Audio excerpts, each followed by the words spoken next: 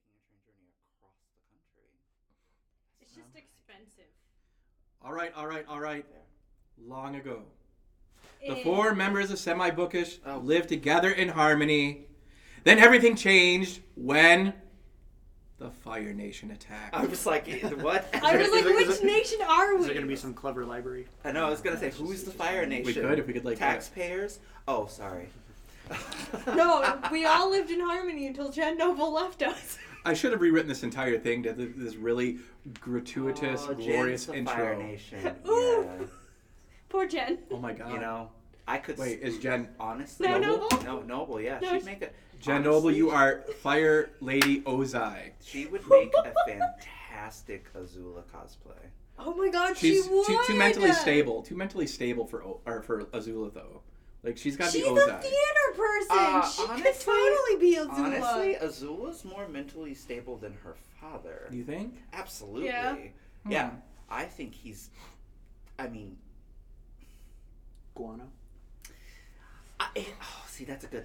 Listen, We'll have to get into listeners, that. if this doesn't give you a hint into what today's episode is about, I Yes. don't know what to tell you. That's a Star hard one. Wars. That's a I hard would one. not Star Wars. No. Do you see these keys? Star Wars I'm gonna is magical throw them at cousin. you. I've been thinking about actually, like, when you were walking down here, I'm like, man, when the intro, we should do like a intro for this, like meow meow meow meow meow meow meow meow meow meow. Wow. Anyways, I'm joined here today with my other Semi-Bookish cohorts. Lord Ish, that's Grant, Mouth from the South, Tony, and the Supreme Overlord. You know her, you love her, that's Aaron. And, Also, Supreme Overlord of the Earth Tribe. What's up? ooh, I'd be an Earthbender. we need to have I that think. conversation Okay, too. first of all, thou shalt not evoke Kuvira's name this early in the episode, okay? Because when I tell you the angriest I ever get watching those shows is the mention of her name, but we will get there. Mm-hmm. We will get there. So, before anything else, what are we all reading today? What are we reading? Playing. Wait, What's but I think, occupying but our I think, time? wait, first, before Grant says what he's entertained by, I think he has to mention the name that was not mentioned. Oh, yes. Oh, and I'm Andy, a.k.a. Wait. Dungeon Daddy. I'm sorry, Dave. I'm afraid I can't do that. The Dungeon Daddy. I'll have to... I had to look through the voices and everything. I had to be. I can't say Did too you much more. literally record a voice for that? No, it's a robot voice. I just text to speech. No more words about it, but that T-shirt that I shared in the Meepthorpe, the Yeah. Dungeon Daddy, gelatinous cube. The one that I literally need to throw you out the window for? I would pay you to wear that. I won't wear it here. No, I hear. Anyways, what are we all reading, playing, watching? Grant, go. I am reading Rest and Be Thankful by Emma Glass.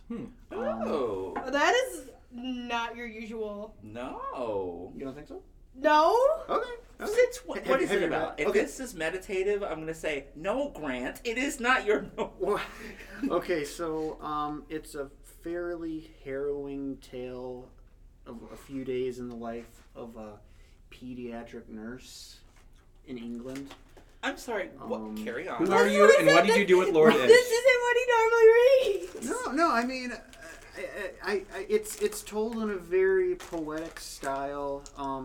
You're really put in her mind. You're it makes me want to work in a hospital even less. especially a kid hospital. Oh, sure. Where Oh, yeah. lots and lots of tough situations arise. Yeah, no, I can picture that. It kind of alternates between being like harshly realistic and weirdly dreamlike, because like she's not getting a lot of sleep. She sees things that might not be there. When I last stopped reading, she got attacked by a crow, I guess. Maybe. Like a crow? Like a crow. Like a physical bird? In the middle of the day. And it's an interesting book. It's not very long. It is very good so far. And as far as like other things, nothing really comes to mind. Miss Tony. My reading, I wouldn't say that I'm in a slump, but I'm waffling between a few things, and I don't really know what I'm reading per se. I will say that I read the opening chapter of a couple of books the other night that made me just geek out. So I think I am going to do what I intended to do, especially after making a rather large purchase this morning. So I think I'm going to... An accident? Part of it was on accident. The other part was fully intentioned. So you're fully intending to do the 2-day thing? Listen, I requested a cancellation and they told me, no, your package is already shipped, which makes sense because they have to get it here in 2 days. That's fair. I accept my fate. I'm okay with it because I wanted the books anyway. There's a book series that was precious to me at 12 called the Jedi Apprentice series. I think the only thing I read more than that was the Chronicles of Narnia. So, then the 20-volume Jedi Apprentice series follows the adventures of a young Padawan learner by the name of Obi-Wan Kenobi who, learns how to be a Jedi. This is all pre-episode 1, but it's fun and fascinating and moving and interesting, and it was my jam when I was 12, and I don't have a complete set. And I found a link to the whole rundown the other day and literally emailed myself the link and said, complete your set, girl, in all caps. So, I have done that. So I think I'm going to dive deep into those. That's going to be my reading until I'm done with them. Because right now, I'm not really reading anything. However, to keep on the Star Wars train for just a small moment more, the most recent episode of Andor I watched this morning, and any of you people who are not watching Andor, any of you people who chose to watch that crazy, stupid dragon show, but did not watch Andor, first of all, you should be ashamed of yourselves. Second of all, cleanse your minds and your psyches by watching and trust me, I am proselytizing for this show. Moral of the story, watch Andor. It's so good. It's so good. I'm only 3 episodes in, and I'll back you up. It's my favorite live-action Star Wars since Rogue One, and before that, Revenge of the Sith. May well be my favorite TV show that isn't a sitcom. Really? Ooh, that is some strong words there. It's that good. The tone is exact. Okay, so here's the thing. I love TV shows. I love a TV show that does everything that it intends to do. So even if it fails on some things. So for example, The Mandalorian seasons 1 and 2. Love what they're doing because they're doing what they want to do and they do it with flair. However, there's some faulty execution in both seasons. Fine, whatever. That keeps it from being, a great show in my opinion. Andor does not suffer from these problems. It is a fantastic show. Stem to stern. It does all the things. Anyway, I've gone on enough about that. The other thing that I'm going to go on about switches fandoms entirely. Fantastic. Because Aaron and I have this in common this week because I spent literally my entire weekend and last night beating up citizens of Gotham who are criminals. Made me so happy. Yes, I am playing the new Gotham Knights. It feels so good to play a game that I bought an entire new system for, to play. I'm playing the game, and I'm having a really good time doing it, and you should too. So, anyway, that's me. That's what I'm doing right now. That's the entertainment that's entertaining me right now. Aaron. Yes. I'll start with what I'm reading first, and then I'll get into the Gotham Knights thing, because it's so good. Because so many thoughts. But anyways, right now I'm reading another by Yukito Ayatsuji, which is... Oh, cool. So... Anime? It is an anime. Okay. But there's a light novel of what it is, and there's also a manga of it. So it is a mystery horror type thing. Essentially how it works is...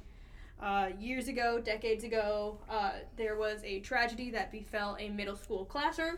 There's a Fire Nation attack. Yeah, the Fire Nation attacked. Somebody died. Dang Fire Nation. And the teens in the class decided that they didn't want to really deal with the trauma of having to grieve over their classmate. So they literally pretended for the rest of the year that classmate was still alive. They kept his desk open. They didn't let anybody,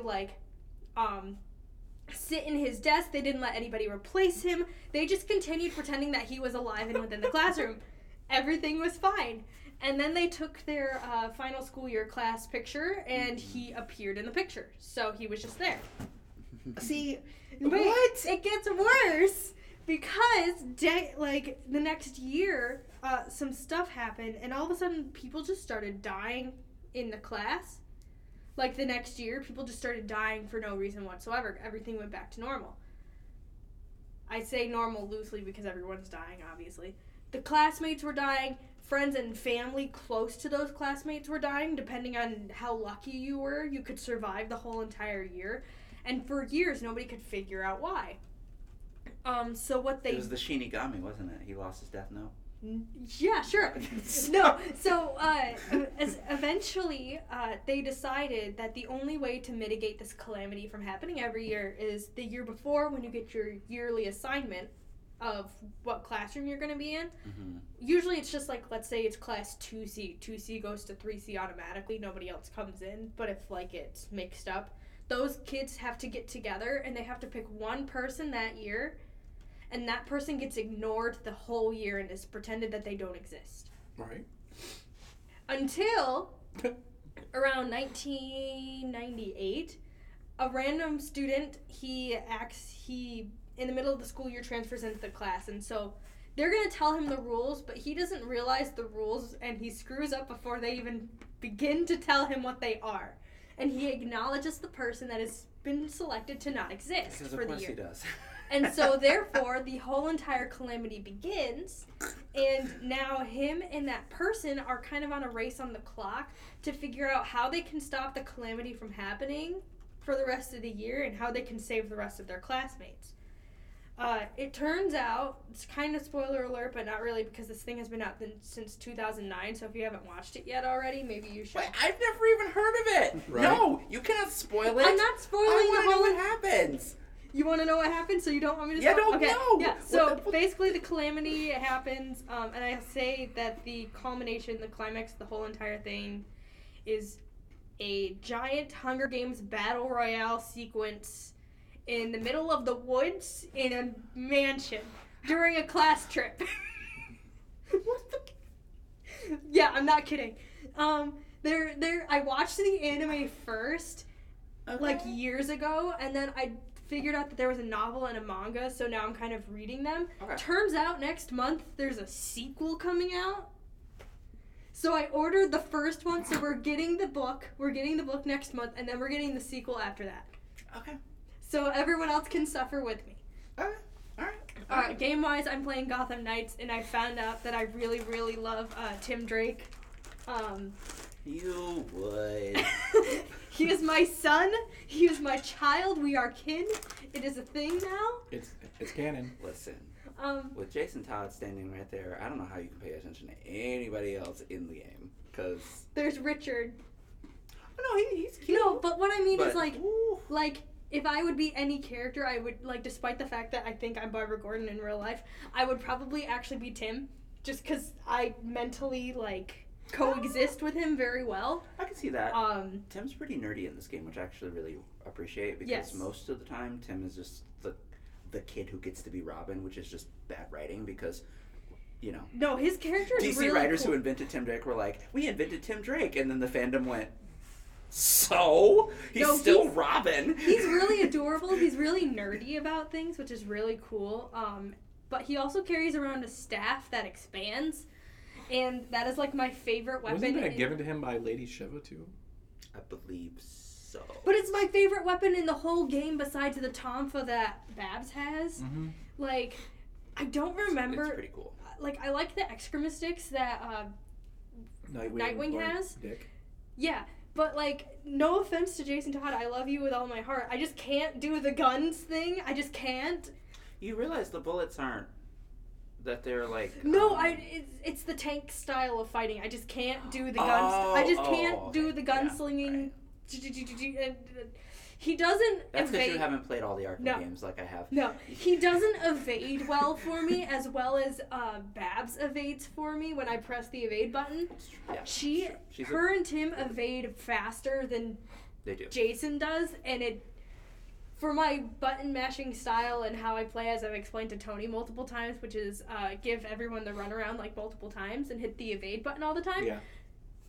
They fit me well, but he doesn't. But I love playing him because I get a good view every time I do it. Amen. Amen. The game designers are a whole bunch of queer people, and you can tell me that The you game cannot tell me that designers they're not. understood the assignment, They really did. and I'd like to know what It's Andy's looking at. Ridiculous. I was just realizing as we're talking, I needed to update my Goodreads currently reading. Yes, what are you reading? I just finished a few days ago Court of Mist and Fury. I need to throw that out there for anyone who cares to know a little bit about my Akotar dive. I'm sorry. There's a fandom. Are you enjoying your Avatar? I very much am. There's, like, the second book is, I mean, there are tropes in there that are, like, making me like, oh, like, kind of groan a little bit. However... I mean, they are romance novels. Right. But it's really fascinating. I like the world building. I like the characters. Mm-hmm. Even the ones that kind of make me groan a little bit. I'm like, no, Sure. I like you. Oh. It's a little steamier. Like in the first book, whatever, it was steamy enough. I've heard the second But one. the second one, I get... And there's Yeah. there's someone that was telling me they're looking into reading it. Mm-hmm. And I'm blushing at the idea of them reading it. Okay. It's That's a patron. interesting. Oh, it's a patron. Oh, okay. All right. I thought you were cleverly referencing your girlfriend, and I was like, No. No, it's probably a patron that Andy doesn't really... I'm not going to say their name out loud, because obviously. No, that's No, fine. That's they fine. probably just, Oh, like, that's it's interesting. out of their wheelhouse that Andy normally sees them read in, and so now that they're thinking about it, Andy's Listen. like, are you kidding me? No, Listen. thank you, Well, please Well, don't. they pushed me Patience. to read Holly Black's The Cruel Prince. Does that ring a bell? I believe so. I believe so. Okay. Okay. Okay. And I'm blushing at the idea of that patron. Like, you're not ready for this? But they're a fantasy reader, aren't they? So. Therefore, I feel like they'd be fine, yeah. especially because they read Cruel Prince. They'll be fine. It's not that bad, though. That's kind of... Yeah. It's fun, but it's in Trust that little me, department. they're in that wheelhouse. They'll be fine. Yeah. They'll be Well, fine. yeah, with all the magic stuff. Your girl has been on Book Talk. They'll be fine. That's probably true. Yeah. Anyway. I'm currently reading, though, and I put it on hold for a minute. Just I was going to try to rush and find the other two and read them, but I couldn't find them on audiobook quick enough for my liking. So I'm just going to go ahead and read The Golden Enclaves and review it. Because Right. Yeah. based on a couple conversation points, I'm like, no, I need to Know the other two. yeah.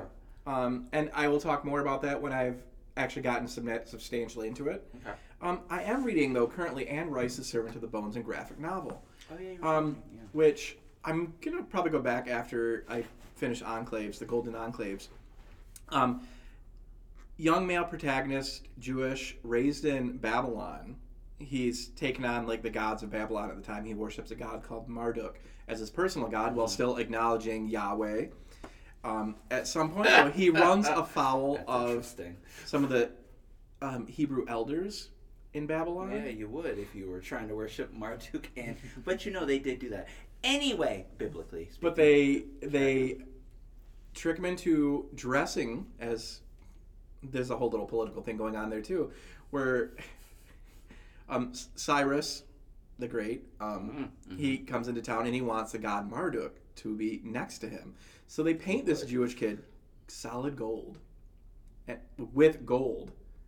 And he has to move and walk and interact with this god for like 2 whole days. It's this torturous process as he's wearing the gold, slowly dying from the poisoning elements of how they prepare him for this.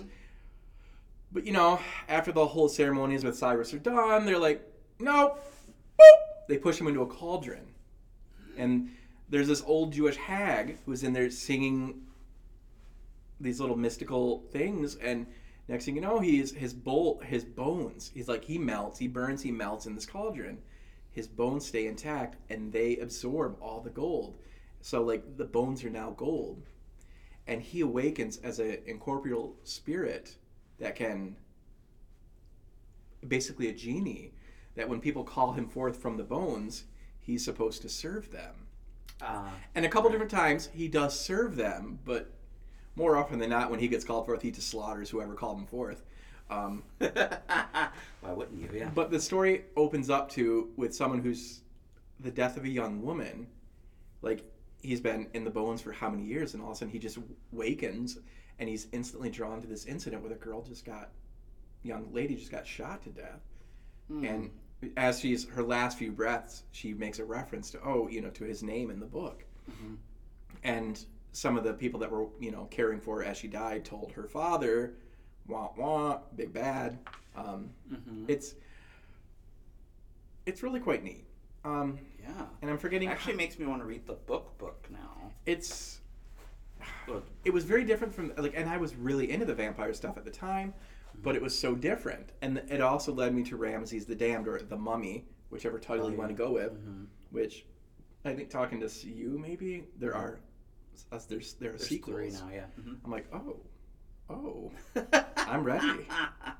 But yeah, that's a graphic novel, Servant of the Bones by Anne Rice. Beautiful artwork, beautiful story. Who does the artwork? Actually, let me look it up. Renee Deliz. Oh, nice. But it's good, and I had to get it from Melcat, so that's what I'm reading. Melcat. Nice. Not really watching anything right now, but Did you write Melcat. Thank you. No, I was singing Dora, but Melcat. So let's get it out of the way. We're talking about Avatar: The Last Airbender. We and are. if I thought we you were talking think about Star Wars. when we say Avatar, we have to say Last Airbender or Legend of Korra, because if you're thinking about blue-skinned aliens, stop listening. You don't deserve to listen to Semi-Bookish anymore. We're talking about ATLA. I like the ATLA. alien people world. Okay, you can keep thing. listening, and assuming you didn't turn it off already, and keep listening and be educated. And we're going to teach you a little something about Avatar: The Last Airbender. One is a fantasy property, ATLA. one is a science fiction property. One's good, one's... Oh, you don't you dare! Do I need to get popcorn? As much as I agree Do you that think Chelsea will make me popcorn if I ask? as much as I agree that James Cameron's Avatar She wrote it down, best is appearance. tropey and somewhat nonsensical, it's beautiful. It rips off so much, but I still love it. It's Pocahontas in space. I always said Dances with Wolves. If I want Sure. Yeah. That's the whole point. I might as well just watch some video game cutscenes.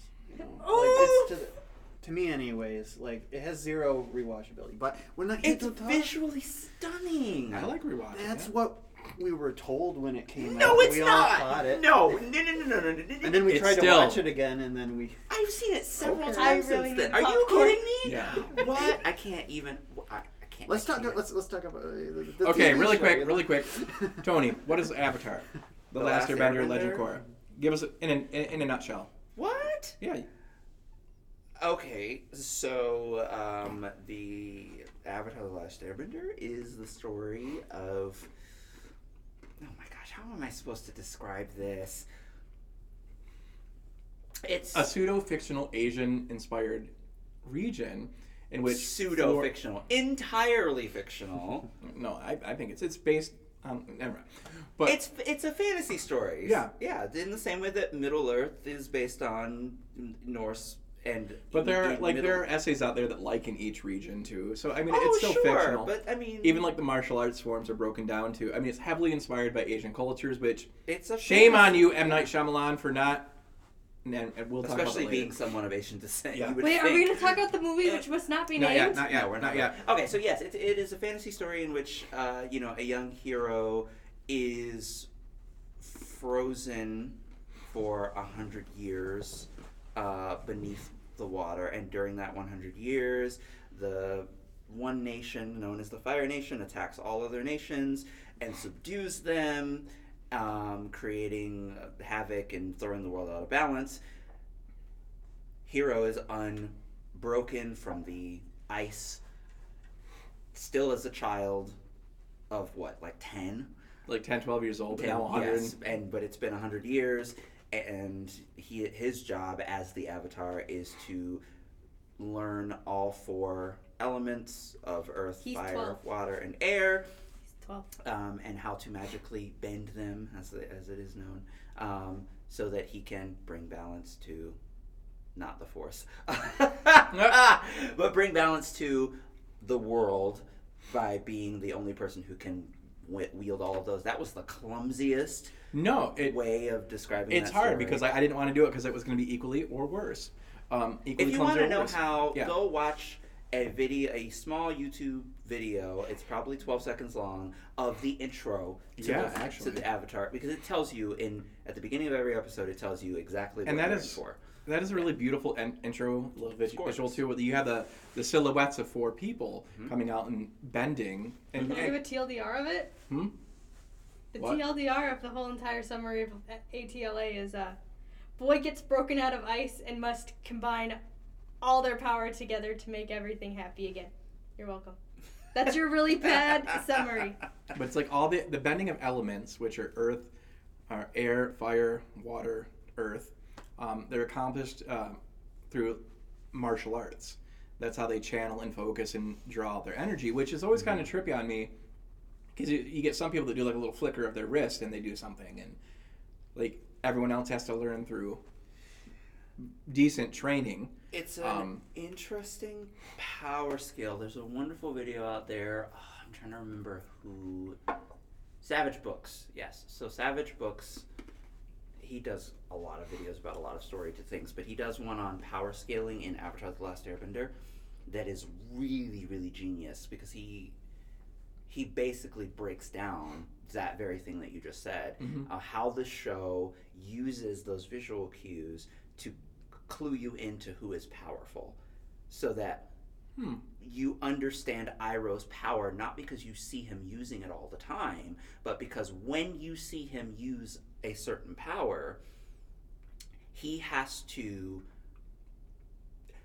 The example that's given is the lightning channeling thing, and the differences between when he channels, when Zuko channels, when Azula channels, and when the Fire Lord channels, and how all 4 of them use a varying technique to channel lightning, despite Iroh being the one to explain to you,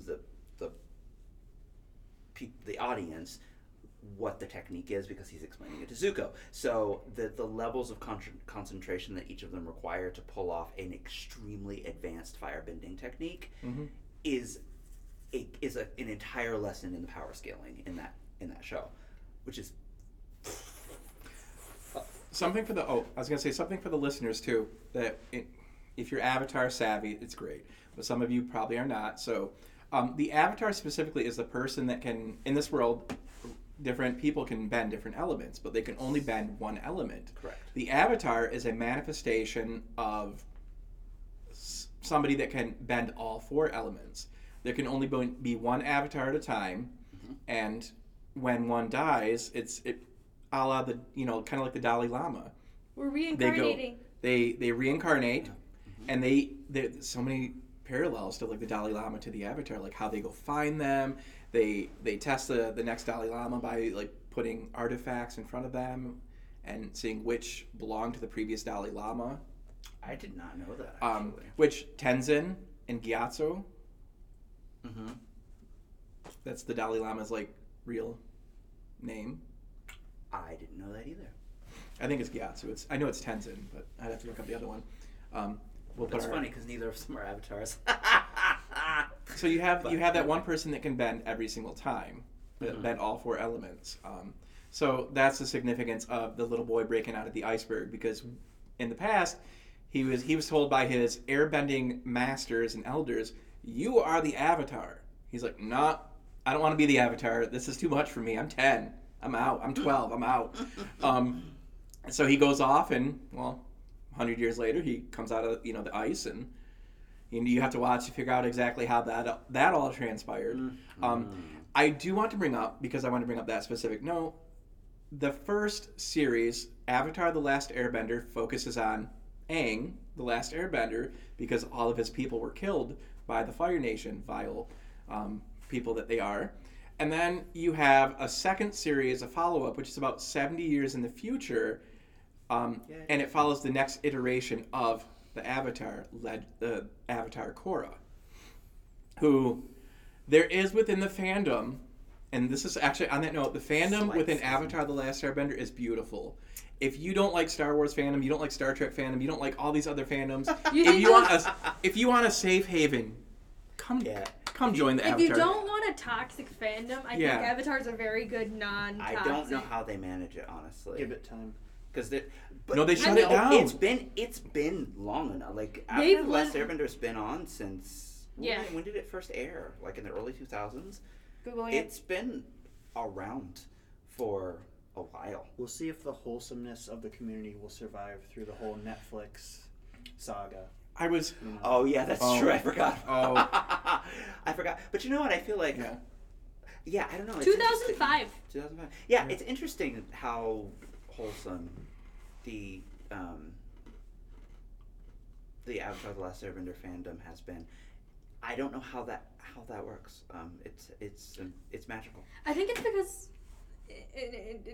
getting into fandom nitty gritties here. I think it's more so because their fandom is very mature in terms of there's a lot of the older fandom people that are in there in the Avatar fandom. You can tell you're not in the Star Wars fandom, honey. No. No. Age ain't nothing but a number. Yeah, that's because Star Wars has a lot more issues than just the age of their fandom. That's a whole other thing. Is it the specific generation? Yeah, it's more of the generational Okay. thing. Okay. Because when you talk about the Star Wars fan, I'm not going to change this into the fandom talk. That is for another episode. We'll get but there. when you talk about the Star Wars fandom in general, you often see a giant, bigger age, There's a huge generational gap between yeah. each iteration has a differing age gap. So like you have like the current generation of Star Wars fans versus like the oldest generation of Star Wars fans, and there's a lot of like combative issues between the two of them. But when you talk about Avatar: The Last Airbender and Legend of Korra, they happen so not really that close together, but they happen so much closer together that the generational gaps that would have occurred if it had been like decades later That's actually an interesting point. don't exactly occur within the Avatar fandom. So all the new people coming in get a more relaxed sense because everyone's kind of already settled into, yeah, sure, we can just kind of take this as it goes. They're a lot more accepting of any type of other iteration of Avatar things that are happening. I also think that because the core fan base were children. Exactly. It was Nickelodeon. It was a Nickelodeon property. It was a Nickelodeon property. So adults did not watch it when it But was those on the kids air. that grew up Kids did. those kids that grew up into that fandom aren't going to be as toxic then as if like I say this is the Star Trek fandom, which was made originally for adults, and then you get all the calling out of different types of people. You got your nerdy boys over here who like to gatekeep their properties, and then you turn around and you have the newer generations of fans coming in and they're like, yeah, but did you watch this episode on this date from this season? And you're like, are you kidding? To be fair, I will say this. I will say that I imagine that if you gathered a whole bunch of Avatar: The Last Airbender fans in a room, and then someone walked in and was like, oh my gosh, I love that M. Night Shyamalan movie, I think the what would only happen toxicity is that in the we would fandom sit is them for that down. movie. We would actually sit them down and be like, no, watch the real thing, and you don't come out until you're done. But I feel like that's the only Which like is what my toxic. We will feed them. We will care for them. They will be comfortable. We want the experience to be. Exactly. I can say that from experience because that's what my brother and my cousin did to me. They were huge. Now, you have to understand something. My brother and I are both super nerds, right? Geeks. Fair. But I was always the geekier of the two of us. I was the one that stayed awake when we first watched Star Wars. I was the one who stayed awake when we watched the trilogy. I was the one that went to go see it at the movies. Like, I was the chief geek of the house. of the household. Like, that was my tag, right? So when I found out, I think I was in college when I found out that my brother and my cousin, who is not a nerd, she's not a geek at all, fell in love with this fantasy cartoon, I was like, I'm sorry, what are you talking? Really? Because the movie was coming out, and they were like excited to go see the movie, and I was like, wait, but you like Avatar? But you're not even a nerd. What is wrong with you? And she was like, excuse me, you haven't seen the show. Go away. And so then my brother and I go see this movie. I had not seen the show. Right. So seeing the movie, I was like, Oh, that's that kind of cool. wasn't bad. All right, that was fun. And my brother was like, disgrace. Sit thou down and don't talk to me until you've seen the show. And then my cousin found out, and she's like, yeah, no, you can't talk. you have not seen the show, therefore you don't know what you're talking You at about. least, And I was like, what? And I waited for like 7 years or something.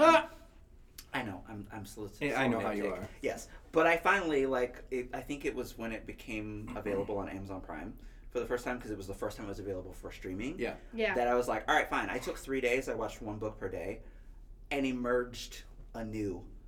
And I have not watched that movie since because I know how bad it is just from watching the show. I've watched it twice, actually. Once was during lockdown. The second time was during lockdown.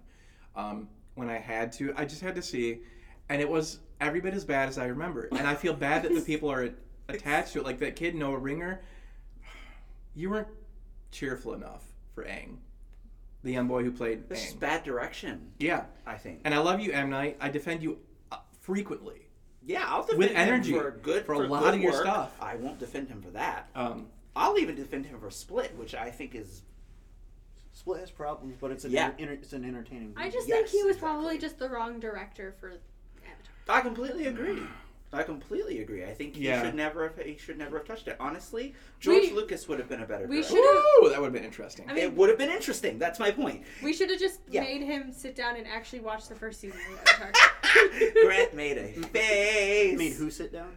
M. Night Shyamalan. We should have just Oh, made he him... was a fan of the show, which makes it even more terrifying. Right! How Yes, how it exactly. turned out how it did. Yes, exactly. Yeah. How do you Yeah, mess yeah. it up that bad? I don't understand. Something that's like when you were talking, I remember the first time I saw an episode of Avatar: The Last Airbender. My friend Shane, he's my battle buddy, my hetero life mate. I love you, Shane. I'm gonna link you in this one. Are you gonna tag him? Oh yes, I'm going to tag him. I love him. He's one of my few battle buddies that I still have a really, really, really strong connection and relation with. We haven't drifted over the past 6 years. Good. For reasons. Is he also a nerd? Yes. Get on the show! Anyways, yes. Get on the show! Special guest, you come to Michigan, we'll have you. But we were living together at the time off base, and I walked through. I'm like, "What are you watching?" I can't remember if he actually responded or just grunted. But I sit down for a minute, and I'm like, I'm gonna watch another episode or two with you. It's like yes. And like this is, and of course I'm a little bit off the beaten path from your stereotypical machismo, crusty servicemen. I mean, I might have been a jerk back then, but like I was different still. I want to know what you mean by crusty after the show. Okay, that's fine. I'll have to think about it. Okay. But still, to sit down at the time and watch a kid show. That's exact. I think. And I'm not a kid's show. Even now, there are shows that like I'll sit down and watch. I'm like, oh, I really like that. Why didn't you watch it when it came out? It just didn't appeal to me right then. Unless you force me to watch a lot of animated things, I'm not going to watch them. Yeah, I'm a big animated person, but I will say that a huge part of that comes from Avatar: The Last Airbender, because it's not like I matured out of animated content. I just had. We all do this as adults, unless you don't. You stop watching animated stuff at some point. But then when I watched Avatar: The Last Airbender again, I was like, "Excuse me? Yeah, I didn't stop. What? Well, no, I didn't because stop that's that. that's because you watch anime. Yeah, that's because I watch anime. Most anime fans, I mean, they watch anime. Especially because it's more geared towards adults than children. But I think Yeah, right. what I was starting to like, of course I talk too much sometimes before I get to the point. It's fine. Thinking about why he got into it, why I got into it, and why many other adults get into it. Because like people were saying it's more of a kid show. Like no, this is something like when I started as a kid show. It started, but I think even in its original syndication, it quickly became an adult show because people are sitting down. I mean, they're talking about some like powerful storytelling themes. I mean, you have female empowerment, and if you go like a couple years forward to like, but you have Katara too. You have even Toph. Azula, who Toph. like really. Toph, My queen. the boulder. But you have people like Toph. There's diversity and inclusion right there because she's blind. Exactly. And she's probably one of the best benders in the show. I mean, she's ruthless. She's easily the best bender in the show. But then, well, I want to say for, and this tackles another topic too. Let's bring up Azula. Azula is Azula's probably she is powerful. top tier villain. But there's a reason that they never pitted Azula against Toph. Because Toph would have wiped Azula off the map. She'd have been like, done. She would have just dropped Next. a boulder Like, on yeah, her and walked away. She'd just been like, oh, I don't like her. And just like pushed Right. her off a cliff and then dropped the cliff on her and been like, where's the Fire Lord? Let's go. You have all these people like well, there's within Azula there's female empowerment. because you created her as a powerhouse, but it's not. I mean, female empowerment goes to different people. Yeah, no, that's true. So something within even the original Last Airbender show, but then you have the likes of what is it, mental health being tackled. Yeah. Through Azula. Through yes. I mean, it's not completely addressed, but it's presented. They're touched. Yeah. Even within Aang a little bit, there's like sadness in these moments, like when he goes hugely. When he has so much doubt, so much like depression, so much, and it's not just him, but like everyone has, and that's another beautiful thing about the show. Everyone has their shining moments. Everyone. I think what makes that show as good as it is that they take the Western storytelling trope of the hero's journey, and they blend it thoroughly with Eastern philosophy. Which I adore. Which is why, instead of Aang just going, oh, cool, have to kill the Fire Lord, that's what I'm going to do, he stops and goes, wait a minute. Let's contemplate this. I'm from the Air Temple, the Air Tribe, and my people always taught me that that's not what you do. And also, isn't that why we're fighting the Fire Nation in the first place? And everyone else is like, bruh, they're evil, kill them. And Zuko's like, yeah, my dad's kind of a waste of space. You can just knock him off, we're good. Right? So like everyone else is telling him, and even when he goes back to visit former avatars to talk to them about like, hey, what should I do? The Earthbender goes, knock his butt off a cliff. We're good. Like, I had to do it. What's the big deal? The previous Airbender's like, yeah, take him out. Yeah, right. Yeah, they're all just kind of like, so it's fine. Do it. But, but he stands strong in that belief. Yeah, and that's what sets him apart as the newest Airbender. Like, he's gonna think and having that character, it's a kind of thing. You see this. I mean, it's not a brand new thing. We've seen this before. Harry has a moment. This is why I prefer the book to Deathly Hallows Part 2, but we won't talk about that. We are talking about it. Harry has a moment in the book, in Deathly Hallows, where he says to Voldemort, he says, Tom, think about what you're doing. It does not have to end like this. But because it's a Western hero's journey set inside of a Western philosophy, like the way that we think about the world is the driving force, it is automatically assumed that the villain will not change. So it doesn't matter that Harry pleads with him.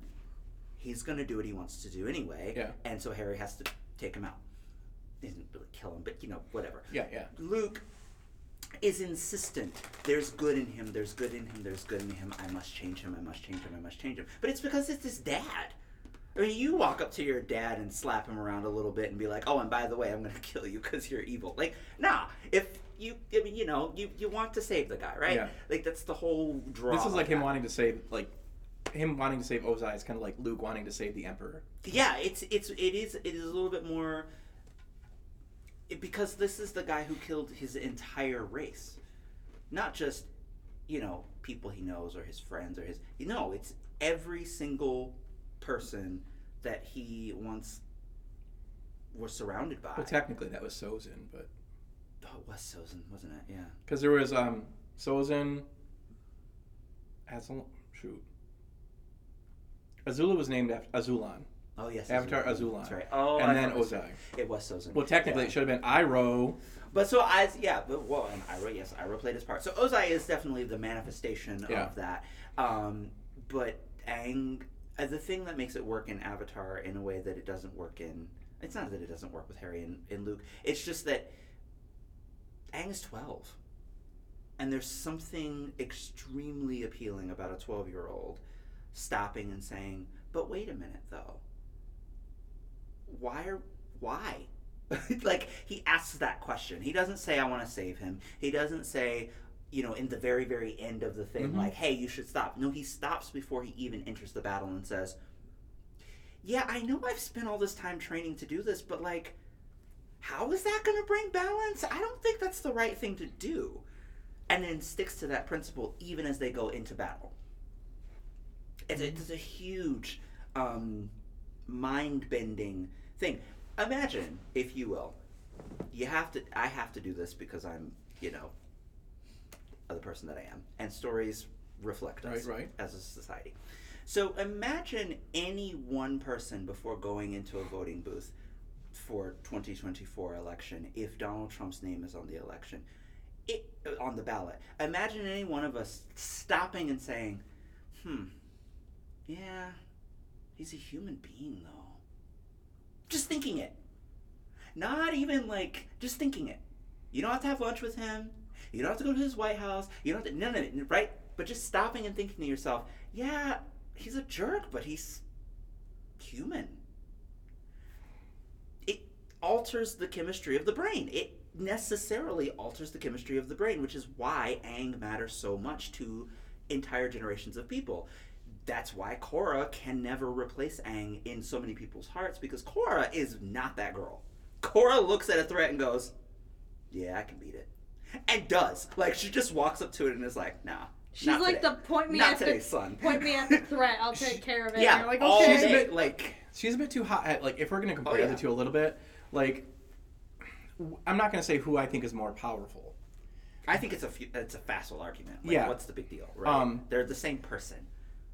Essentially. Literally. Yeah. I mean, I have my thoughts on who would win if the two of them somehow could have some weird fantasy matchup, but that's a whole nother thing. Yeah. But she is very headstrong to the point of dumb sometimes. Korra. Oh, sure. Girl, I love you. Yeah, she's blockheaded. But you are, and she's more of a firebender than she ever, because she's born a waterbender, technically born in the Southern Water Tribe. Mm-hmm. But she has more of those things that we've come to know, the personality of more firebending. I think that's why the storytelling in Legend of Korra appeals to me so much more. Mm-hmm. I love Avatar: Last Airbender for what it does with that hero's journey thing. Yeah. All of that I just said about Aang. That's why I love that show. I think that's why so many people love that show. It's endearing. It sticks with you. It changes you. It necessarily changes you. Korra, as a story, attempts to tell itself, if that makes sense. It doesn't start with it starts with a clean slate, really. And I love, even when they fumble, I love watching them fumble. I'm just like, oh, that's such a goof. How are you going to get out of this? You didn't quite get out of that. But you know what? It was kind of fun watching that psychotic airbender run off with Korra for half a season and implant her with metal. It's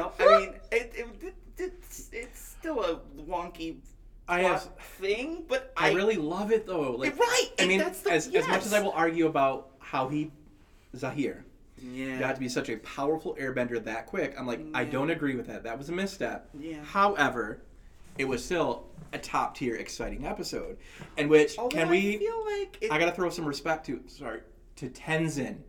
The son of Avatar Aang from the first series. Yes, he's the son is in the next one, and he's at the time the only airbending master in the world. Right, because everybody else is children. Yeah. And he's kind of treated as a little bit of a joke here and there, like a wise person, but kind of living under the burden of being Aang's son. Which actually shows you a lot about the spirituality of the time in which they're living. Most benders don't have a spiritual alignment, which is one of the reasons that Tenzin is like, Avatar Korra, you have to understand that this is a part of your journey. And she's like, but bruh, I'm strong. I can bend 4 elements. What can you do? And it's just like... But it's in that episode... shut up, Korra. But it's in that episode, you remember Tenzin holding his own against the Order of the Red Lotus? Dude went to town. Just Tenzin. Just one man against these 4. Yeah. And whatever about Zahir, the others are 3 masters of their respective ways of bending. Yeah, and he's taken them. He's just mopping the floor with them. And even Zahir is really on the defensive most of that fight. It was only due to a few lucky shots near the conclusion that they finally knocked him out. But see, this is what I mean about the storytelling in Korra. Because they don't have a map the way that they did with the hero's journey of the Avatar: The Last Airbender, they make huge power level mistakes, which is why the show is hard for people to accept. Okay, that's fair. Because, for example, when Zuko faces off against them to keep them from releasing one of their number out of jail, Zuko's terrible in that fight. And I'm like, you're not going to tell me that old man firebender Zuko is going to lose a fight to anybody. I don't care what kind of... Are you kidding? You're right. This is Zuko. Like, even as aged as he was, he definitely... He should have taken a couple of them out, at the very least. Iroh's nephew. Really? Like, I mean, really, at the end of that... Just for the sake of Zuko, who's probably one of the best character arcs in the Last Airbender. Like, his arc was so great, and I loved his character development. Yeah. Season finale, I think the series finale for Last Airbender is probably one of the best. Oh yeah, it's 2 parts. Finales. Right? 3. Oh, 3 parts. 3 parts. Yeah. It's gonna be one. It's gonna be one episode for me. I'm never gonna watch. 30 minutes. Yeah, no. You watch the whole thing. Oh my god, it is literally probably one of the best finales in television. I would say it is the best in television. I didn't want to be that bold, but no, I will echo it. Yes, I will be that bold. It is fantastic. No series finales. Every story is tied up perfectly how it needs to be. Yeah, I mean, I would put the season finale to Clone Wars right up under it because I still haven't seen that. Ahsoka. That's all I have to say. Anyway, but yes, Aang and so. I was watching a thing where where some of the creators talked about like just the extra mile they went in like the animation. Oh, I can imagine. In the final episodes, like with the fire and stuff. Oh yeah, it's gorgeous. Just wanted everything to look perfect. Yeah, it's gorgeous, and that's what I mean by like in Legend of Korra. You know, one of the things that you know about Zuko in those final episodes of The Last Airbender is that he goes up against Azula, who has lost her mind. She's pretty powerful when she's sane. But she's psychotic by the time that she faces Zuko and should be able to wipe him out. But because he's so centered, because his spiritual alignment is so pure, he is able to really, unlock a whole new... I get so angry when naysayers, he got help from Katara in that episode. I'm like, the only reason he needed help from Katara is because he saved Katara's life. Yeah, right. It was an even exchange. When I listen, let's be clear. Let us be clear.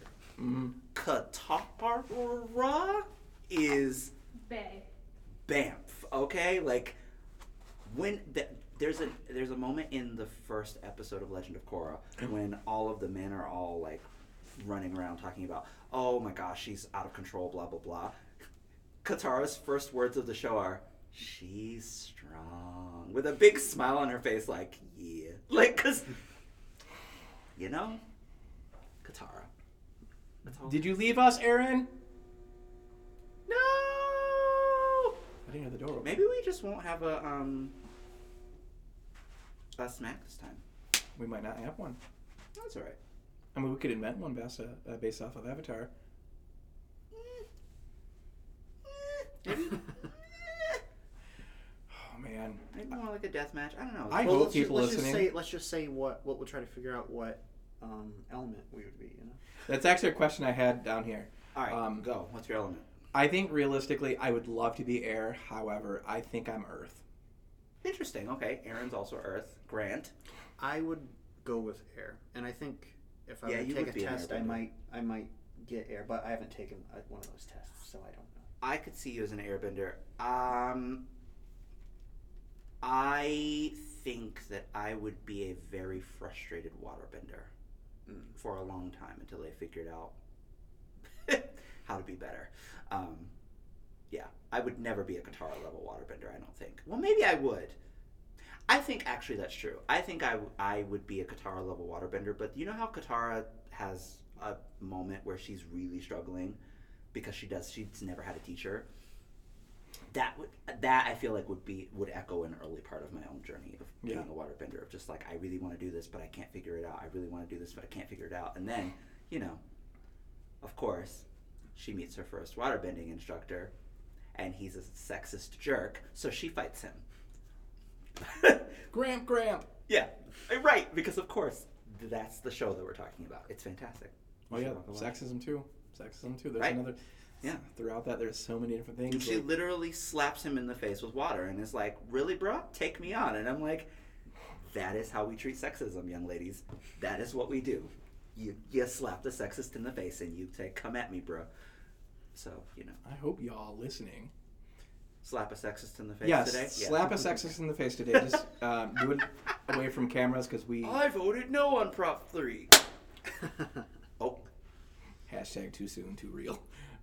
But no, like I hope anyone listening to this who hasn't yet watched Avatar: The Last Airbender and Avatar: The Legend of Korra. Also, too, there are some wonderful comics and novels that we have several in our collection. I have some of the novels, yeah. We don't have the graphic novels, but I need to change that. But I definitely need to get them. Yeah. Because they're very, very good. And if what we don't have, there's Melcat. Gosh, it's so great. But man, we really talked about Aang a lot this time. Well, I mean, I wanted to lean a little bit into both. Actually, the opening question: so Team Gang or Team Korra? I never got an answer. You mean Team Avatar? Gang's kind of funny though. No.